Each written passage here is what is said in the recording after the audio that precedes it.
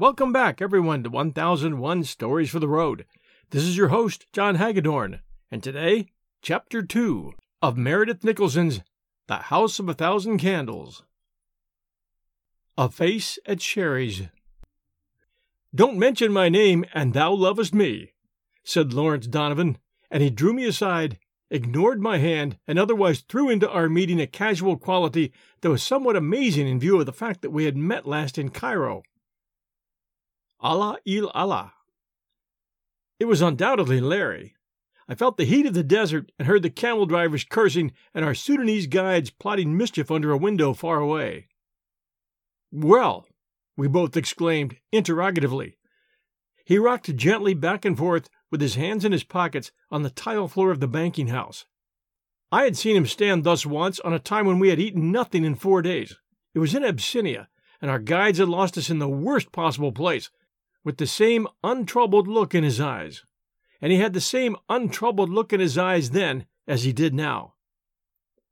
"Please don't appear surprised, or scared, or anything, Jack," he said, with his delicious intonation.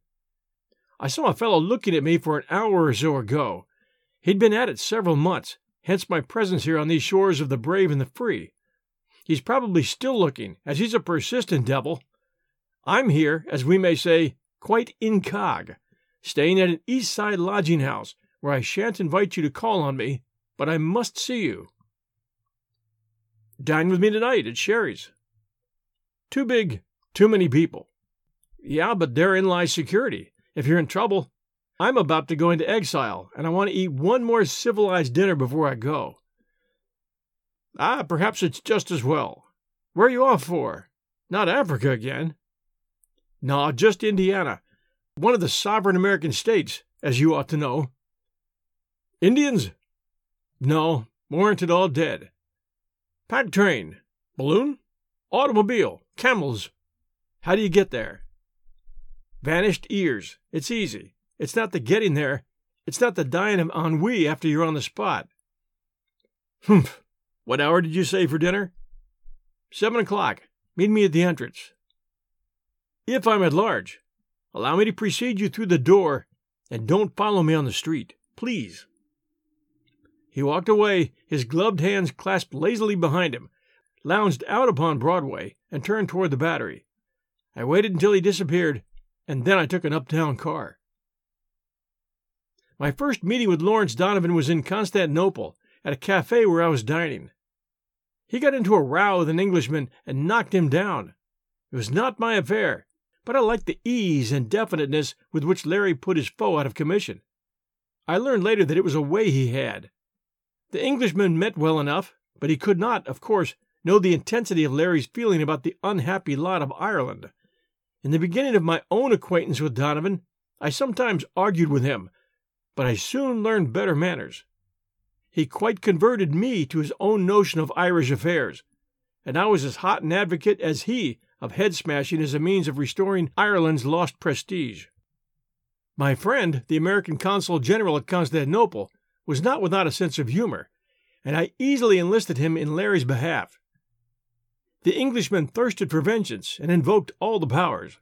He insisted with reason that Larry was a British subject and that the American consul had no right to give him asylum, a point that was, I understand, thoroughly well-grounded in law and fact. Larry maintained, on the other hand, that he was not English, but Irish, and that, as his country maintained no representative in Turkey, it was his privilege to find refuge wherever it was offered.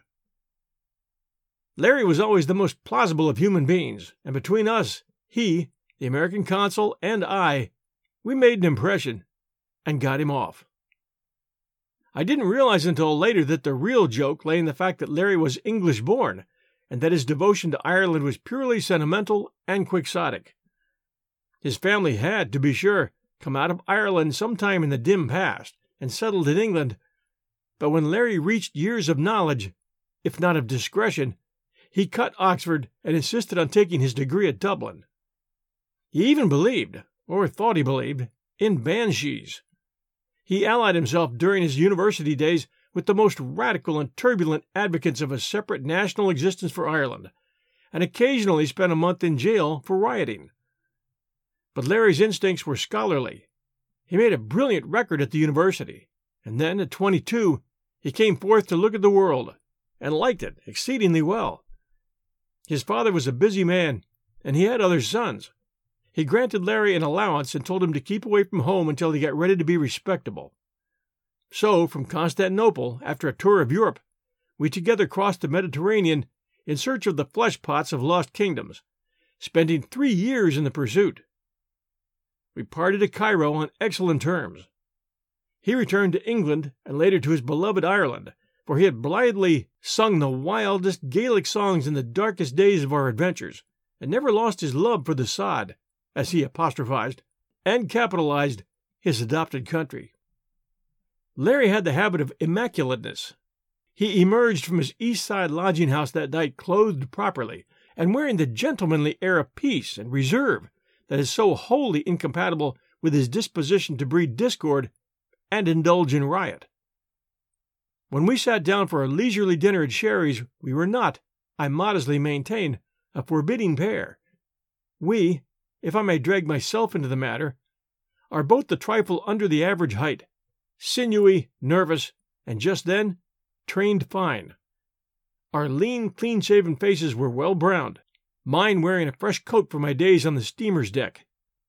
Larry had never been in America before, and the scene had for both of us the charm of a novel spectacle. I've always maintained, in talking to Larry of nations and races, that the Americans are the handsomest and best put-up people in the world, and I believe he was persuaded of it that night as we gazed with eyes long unaccustomed to splendor upon the great company assembled in the restaurant. The lights, the music, the variety, and richness of the costumes of the women, the many unmistakably foreign faces, wrought a welcome spell on senses inured to hardship in the waste and dreary places of earth. "Now, tell me the story," I said. "Have you done murder? Is the offense treasonable?" "It was a tenants' row in Galway. I smashed a constable," he answered. "I smashed him pretty hard, I dare say, from the row they kicked up in the newspapers. I lay low for a couple of weeks, caught a boat to Queenstown, and here I am, waiting for a chance to get back to the sod without going back in irons." "You are certainly born to be hanged, Larry. You'd better stay in America. There's more room here than anywhere else, and it's not easy to kidnap a man in America and carry him off." "Possibly not, and yet the situation isn't wholly tranquil," he said, transfixing a bit of pompano with his fork. "Kindly note the florid gentleman at your right, at the table with 4. He's sitting next to the lady in pink. It may interest you to know that he's the British consul." "Yeah, that's interesting, but not important." "You don't for a moment suppose—" "That he's looking for me? Nah, not at all. But he undoubtedly has my name on his tablets. The detective that's here following me around is pretty dull. He lost me this morning while I was talking to you in the bank. Later on I had the pleasure of trailing him for an hour or so until he finally brought up at the British consul's office. Thanks. No more of the fish. Let us banish care. I wasn't born to be hanged, and as I'm a political offender, I doubt whether I can be deported if they lay hands on me." He watched the bubbles in his glass dreamily, holding it up in his slim, well-kept fingers. "Tell me something of your own immediate present and future," he said. I made the story of my grandfather Glenarm's legacy as brief as possible, for brevity was a definite law of our intercourse. "A year, you say, with nothing to do but fold your hands and wait? It doesn't sound awfully attractive to me. I'd rather do without the money." "Ah, but I intend to do some work," I answered. "I owe it to my grandfather's memory to make good, if there's any good in me." "The sentiment's worthy of you, Glenarm," he said mockingly. "What do you see? A ghost?" I must have started slightly when I suddenly saw Arthur Pickering not 20 feet away. A party of half a dozen more had risen, and Pickering and a girl were detached from the others for a moment. She was young, quite the youngest in the group about Pickering's table. A certain girlishness of height and outline may have been emphasized by her juxtaposition to Pickering's heavy figure. She was in black, with white showing at neck and wrists, a somber contrast to the other women of the party, who were arrayed with a degree of splendor. She had dropped her fan, and Pickering stooped to pick it up, In the second that she waited, she turned carelessly toward me, and our eyes met for an instant. Very likely she was Pickering's sister, and I tried to reconstruct his family, which I'd known in my youth, but I couldn't place her. As she walked out before him, my eyes followed her, the erect figure, free and graceful, but with a charming dignity and poise, and the gold of her fair hair glittering under her black toque. Her eyes, as she turned them full upon me, were the saddest, loveliest eyes I'd ever seen, and even in that brilliant, crowded room I felt their spell. They were fixed in my memory indelibly. Mournful, dreamy, and wistful. In my absorption, I totally forgot Larry. "You're taking unfair advantage," he observed quietly. "Friends of yours?" "The big chap in the lead is my friend Pickering," I answered, and Larry turned his head slightly. "Yes, I suppose you weren't looking at the women," he observed dryly. "I'm sorry I couldn't see the object of your interest." "Bah! These men—" I laughed carelessly enough, but I was already summoning from my memory the grave face of the girl in black, her mournful eyes, the glint of gold in her hair. Pickering was certainly finding the pleasant places in this vale of tears, and I felt my heart hot against him. It hurts, this seeing a man you've never liked succeeding where you have failed. "Why didn't you present me? I'd like to make the acquaintance of a few representative Americans. I may need them to go bail for me." I answered, "Pickering didn't see me for one thing, and for another, he wouldn't go bail for you or me if he did. He isn't built that way." Larry smiled quizzically. "You needn't explain further. The sight of the lady has shaken you. She reminds me of Tennyson. The star-like sorrows of immortal eyes. And the rest of it ought to be a solemn warning to you. Many drew swords and died, and calamity followed in her train." "Bah! These women! I thought you were past all that." "I don't know why a man should be past it at 27. Besides, Pickering's friends are strangers to me. But what became of that Irish Colleen you used to moon over? Her distinguishing feature, as I remember her photograph, was a short upper lip. You used to force her upon me frequently when we were in Africa." "When I got back to Dublin, I found that she'd married a brewer's son. Think of it! Put not your faith in a short upper lip.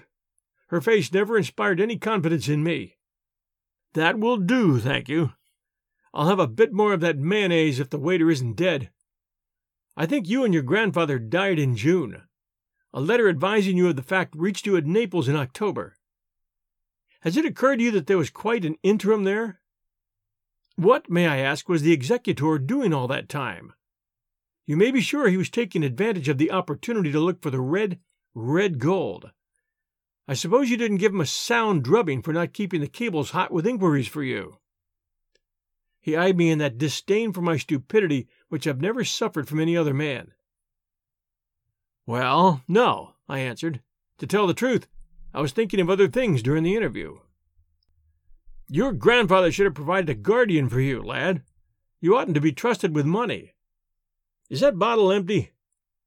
Well, if that person with the fat neck was your friend Pickering, I'd have a care of what's coming to me. I'd be quite sure that Mr. Pickering hadn't made away with the old gentleman's boodle, or that it didn't get lost on the way from him to me. The time's running now, and I'm in for the year. My grandfather was a fine old gentleman, and I treated him like a dog. I'm going to do what he directs in that will, no matter what the size of the reward may be."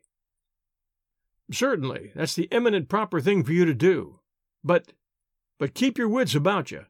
If a fellow with that neck can't find any money where money's been known to exist, it must be buried pretty deep. Your grandfather was a trifle eccentric, I judge, but not a fool by any manner of means. The situation appeals to my imagination, Jack. I like the idea of it. The lost treasure and the whole business. Lord, what a salad that is! Cheer up, comrade. You're as grim as an owl." Whereupon we fell to talking of people and places we'd known in other lands. We spent the next day together, and in the evening at my hotel he criticized my effects while I packed, in his usual ironical vein. "You're not going to take those things with you, I hope?" He indicated the rifles and several revolvers which I brought from the closet and threw upon the bed. They make me homesick for the jungle, I answered. He drew from its cover the heavy rifle I had used last on a leopard hunt and tested its weight. Precious little use you'll have for this. Better let me take it back to the sod to use on the landlords. I say, Jack, are we never to seek our fortunes together again? We hit it off pretty well, old man, come to think of it. I don't like to lose you. He bent over the straps of the rifle case with unnecessary care, but there was a quaver in his voice that was not like Larry Donovan. Come with me now, I said, wheeling upon him. Well, I'd rather be with you than any other living man, Jack Glenarm, but I can't think of it. I have my own troubles, and moreover, you've got to stick it out there alone. It's part of the game the old gentleman set up for you, as I understand it. Go ahead, collect your fortune, and then if I haven't been hanged in the meantime, we'll join forces later. There's no chap anywhere with a pleasanter knack at spending money than your old friend L.D. He grinned, and I smiled ruefully, knowing that we must soon part again, for Larry was one of the few men I'd ever called friend, and this meeting had only quickened my old affection for him. I suppose, he continued, you accept as gospel truth what that fellow tells you about the estate. I should be a little wary if I were you. Now, I've been kicking around here for a couple of weeks, dodging the detectives, and incidentally reading the newspapers. Perhaps you don't understand that this estate of John Marshall Glenarm has been talked about a good bit. I didn't know it, I admitted lamely. Larry had always been able to instruct me about most matters. It was wholly possible that he could speak wisely about my inheritance. You couldn't know when you were coming from the Mediterranean on a steamer. But the house out there and the mysterious disappearance of the property have been fully discussed. You're evidently an object of some public interest. And he drew from his pocket a newspaper cutting. Here's a sample. He read it. John Glenarm, the grandson of John Marshall Glenarm, the eccentric millionaire who died suddenly in Vermont last summer, arrived on the Maxinkuki from Naples yesterday. Under the terms of his grandfather's will, Glenarm is required to reside for a year at a curious house established by John Marshall Glenarm near Lake Annandale, Indiana. This provision was made, according to friends of the family, to test young Glenarm's staying qualities, as he has, since his graduation from MIT 5 years ago, distributed a considerable fortune left him by his father in contemplating the wonders of the old world. It is reported. That'll do. Signs and wonders I have certainly beheld, and if I spent the money, I submit that I got my money back. I paid my bill and took a hansom for the ferry, Larry with me, chafing away drolly with his old zest. He crossed with me, and as the boat drew out into the river, a silence fell upon us, the silence that is possible only between old friends. As I looked back at the lights of the city, something beyond the sorrow at parting from a comrade touched me. A sense of foreboding, of coming danger, crept into my heart. But I was going upon the tamest possible excursion. For the first time in my life, I was submitting to the direction of another, albeit one who lay in the grave. How like my grandfather it was to die leaving this compulsion upon me. My mood changed suddenly, and as the boat bumped at the pier, I laughed. Bah! These men, said Larry. What men? I demanded, giving my bags to a porter. These men who are in love, he said. I know the signs: mooning, silence, sudden inexplicable laughter. I hope I'll not be in jail when you're married. You'll be in a long time if they hold you for that.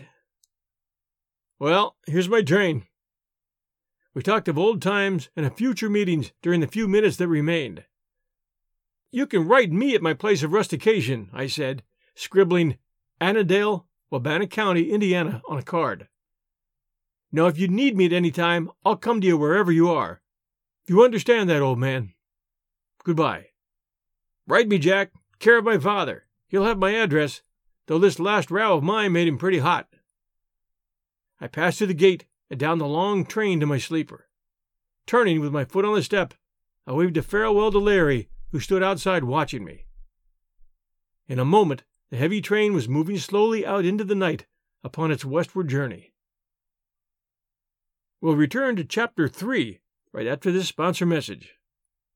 Support for this podcast and the following message come from Corient. Corient provides wealth management services centered around you. They focus on exceeding your expectations and simplifying your life. Corient has been helping high achievers just like you enjoy their lives more fully, preserve their wealth, and provide for the people, causes, and communities they care about. As one of the largest integrated fee-only registered investment advisors in the U.S., Corient has deeply experienced teams in 23 strategic locations. Corient has extensive knowledge spanning the full spectrum of planning, investing, lending, and money management disciplines. Leverage Corient's exclusive network of experts to craft custom solutions designed to help you reach your financial goals, no matter how complex they may be. Real wealth requires real solutions. For more information, connect with a wealth advisor today at Corient.com. That's Corient.com. Corient.com.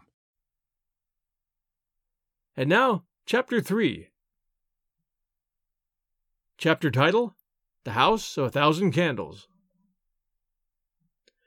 Annandale derives its chief importance from the fact that two railway lines intersect there. The Chicago Express paused only for a moment while the porter deposited my things beside me on the platform. Light streamed from the open door of the station. A few idlers paced the platform, staring into the windows of the cars. The village hackman languidly solicited my business. Suddenly, out of the shadows, came a tall, curious figure of a man clad in a long ulster. As I write, it is with a quickening of the sensation I received on the occasion of my first meeting with Bates. His lank, gloomy figure rises before me now, and I hear his deep, melancholy voice as, touching his hat respectfully, he said, "Beg pardon, sir. Is this Mr. Glenarm? I am Bates, from Glenarm House. Mr. Pickering wired me to meet you, sir." "Yes, to be sure," I said. The hackman was already gathering up my traps, and I gave him my trunk checks. "How far is it?" I asked, my eyes resting, a little regretfully, I must confess, on the rear lights of the vanishing train. 2 miles, sir," Bates replied. "There's no way over but the hack in the winter. In summer, the steamer comes right onto our dock." "My legs need stretching. I'll walk," I suggested, drawing the cool air into my lungs. It was a still, starry October night, and its freshness was grateful after the hot sleeper. Bates accepted the suggestion without comment. We walked to the end of the platform, where the hackman was already tumbling my trunks about, and after we'd seen them piled upon his nondescript wagon, I followed Bates down through the broad, quiet street of the village. There was more of Annandale than I had imagined, and several tall smokestacks loomed here and there in the thin starlight. "Brickyards, sir," said Bates, waving his hand at the stacks. "It's a considerable center for that kind of business." "Bricks without straw?" I asked, as we passed a radiant saloon that blazed upon the boardwalk. "Beg pardon, sir, but such places are the ruin of men." On which remark I based a mental note that Bates wished to impress me with his own rectitude. He swung along beside me, answering questions with dogged brevity. Clearly, here was a man who had reduced human intercourse to a basis of necessity. I was to be shut up with him for a year, and he was not likely to prove a cheerful jailer. My feet struck upon a gravelled highway at the end of the village street, and I heard suddenly the lapping of water. "It's the lake, sir. This road leads right out to the house," Bates explained. I was doomed to meditate pretty steadily, I imagined, on the beauty of the landscape in these parts, and I was rejoiced to know that it was not all cheerless prairie or gloomy woodland. The wind freshened cud blew sharply upon us off the water. "The fishing's actually quite good in season. Mr. Glenarm used to take great pleasure in it." "Bass? Yes, sir. Mr. Glenarm held there was nothing quite equal to a black bass." I liked the way the fellow spoke of my grandfather. He was evidently a loyal retainer. No doubt he could summon from the past many pictures of my grandfather, and I determined to encourage his confidence. Any resentment I felt on first hearing the terms of my grandfather's will had passed. He had treated me as well as I deserved, and the least I could do was accept the penalty he had laid upon me in a sane and amiable spirit. This train of thought occupied me as we tramped along the highway. The road now led away from the lake and through a heavy wood. Presently on the right loomed a dark barrier, and I put out my hand and touched a wall of rough stone that rose to a height of about 8 feet. "What is this, Bates?" I asked. "This is Glenarm land, sir. The wall was one of your grandfather's ideas.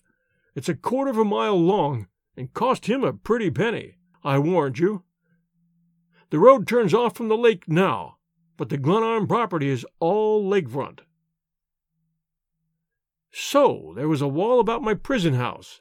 I grinned cheerfully to myself. When, a few minutes later, my guide paused at an arched gateway in the long wall, drew from his overcoat a bunch of keys, and fumbled at the lock of an iron gate, I felt the spirit of adventure quicken within me. The gate clicked behind us, and Bates found a lantern and lighted it with the ease of custom. "I use this gate because it's nearer. The regular entrance is farther down the road. Keep close, sir, as the timber isn't much cleared." The undergrowth was indeed heavy, and I followed the lantern of my guide with difficulty. In the darkness the place seemed as wild and rough as a tropical wilderness. "Only a little further," rose Bates's voice ahead of me, and then, "There's the light, sir." And lifting my eyes, I stumbled over the roots of a great tree, and I saw for the first time the dark outlines of Glenarm House. "Here we are, sir," exclaimed Bates, stamping his feet upon a walk. I followed him to what I assumed to be the front door of the house, where a lamp shone brightly at either side of a massive entrance. Bates flung it open without ado, and I stepped quickly into a great hall that was lighted dimly by candles fastened into brackets on the walls. "I hope you've not expected too much, Mr. Glenarm," said Bates, with a tone of mild apology. "It's very incomplete for living purposes." "Well, we've got to make the best of it," I answered, though without much cheer. The sound of our steps reverberated and echoed in the well of a great staircase. There was not, as far as I could see, a single article of furniture in the whole place. "Here's something you'll like better, sir," and Bates paused far down the hall and opened a door. A single candle made a little pool of light in what I felt to be a large room. I was prepared for a disclosure of barren ugliness, and waited, in heartsick foreboding, for the silent guide to reveal a dreary prison. "Please sit here, sir," said Bates, "while I make a better light." He moved through the dark room with perfect ease, struck a match, lighted a taper, and went swiftly and softly about. He touched the taper to one candle after another. They seemed to be everywhere, and won from the dark a faint twilight that yielded slowly to a growing mellow splendor of light. I have often watched the acolytes in dim cathedrals of the old world set countless candles ablaze on magnificent altars, always with awe for the beauty of the spectacle.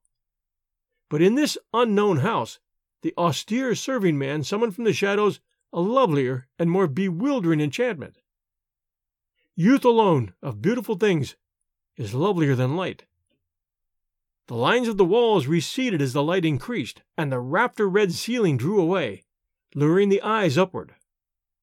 I rose with a smothered exclamation on my lips and stared about, snatching off my hat in reverence as the spirit of the place wove its spell about me. Everywhere there were books that covered the walls to the ceiling, with only long French windows and an enormous fireplace breaking the line. Above the fireplace, a massive dark oak chimney breast further emphasized the grand scale of the room. From every conceivable place, from shelves built for the purpose, from brackets that thrust out long arms among the books, from a great crystal chandelier suspended from the ceiling, and from the breast of the chimney, innumerable candles blazed with dazzling brilliancy. I exclaimed in wonder and pleasure as Bates paused, his sorcerer's wand in hand. "Mr. Glenarm was very fond of candlelight. He liked to gather up candlesticks, and his collection is very fine. He called his place the House of 1,000 Candles. There's only about 100 here, but it was one of his conceits that when the house was finished, there would be 1,000 lights. He had quite a joking way, your grandfather. It suited his humor to call it 1,000. He enjoyed his own pleasantries, sir." "I fancy he did," I replied, staring in bewilderment. "Oil lamps might be more suited to your own taste, sir, but your grandfather would not have them. Old brass and copper were specialties with him, and he had a particular taste, Mr. Glenarm had, in glass candlesticks. He held that the crystal was most effective of all. I'll go and let in the baggage men, and then serve you some supper." He went somberly out, and I examined the room with amazed and delighted eyes. It was 50 feet long and half as wide. The hardwood floor was covered with handsome rugs. Every piece of furniture was quaint or interesting. Carved in the heavy oak paneling above the fireplace, in large old English letters, was the inscription, "The Spirit of Man is the candle of the Lord." And on either side, great candelabra set long arms across the hearth. All the books seemed related to architecture. German and French works stood side by side among those by English and American authorities. I found archaeology represented in a division where all the titles were Latin or Italian. I opened several cabinets that contained sketches and drawings, all in careful order, and in another I found an elaborate card catalogue, evidently the work of a practiced hand. The minute examination was too much for me. I threw myself onto a great chair that might have been a spoil from a cathedral, satisfied to enjoy the general effect. To find an apartment so handsome and so marked by good taste in the midst of an Indiana woods staggered me. To be sure, in approaching the house I had seen only a dark bulk that conveyed no sense of its character or proportions, and certainly the entrance hall had not prepared me for the beauty of this room. I was so lost in contemplation that I did not hear a door open behind me. The respectful, mournful voice of Bates announced, "There's a bite ready for you, sir." I followed him through the hall to a small, high, wainscoted room where a table was simply set. "This is what Mr. Glenarm called the refectory. The dining room, on the other side of the house, is unfinished. He took his own meals here. The library was the main thing with him. He never lived to finish the house. More's the pity, sir. He would have made something very handsome of it if he'd had a few years more. But he hoped, sir, that you'd see it completed.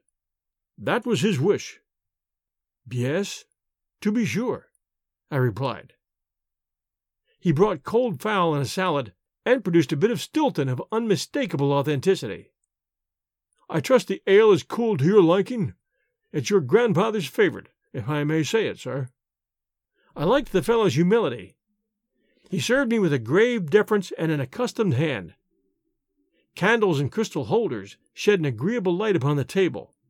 The room was snug and comfortable, and hickory logs in a small fireplace cracked cheerily. If my grandfather had designed to punish me, with loneliness as his weapon, his shadow, if it lurked near, must have been grievously disappointed. I had long been inured to my own society. I had often eaten my bread alone, and I found a pleasure in the quiet of the strange unknown house. There stole over me, too, the satisfaction that I was at last obeying a wish of my grandfather's, that I was doing something he would have me do. I was touched by the traces everywhere of his interest in what was to him the art of arts. There was something quite fine in his devotion to it. The little refectory had its air of distinction, though it was without decoration. There had been, we always said in the family, something whimsical or even morbid in my grandsire's devotion to architecture, but I felt that it had really appealed to something dignified and noble in his own mind and character, and a gentler mood than I had known in years possessed my heart.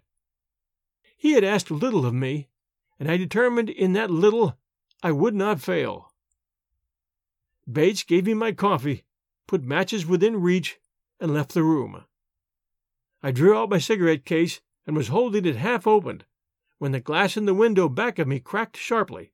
A bullet whistled over my head, struck the opposite wall, and fell, flattened and marred, on the table under my hand. We'll return to the House of a Thousand Candles next week Sunday night at 8 p.m. Eastern Time. This is your host, John Hagedorn. Thank you so much for joining us. Please share our show with others and send us a review at 1001 Stories for the Road if you're enjoying it. Meanwhile, everyone take care, stay safe, and we'll be back soon.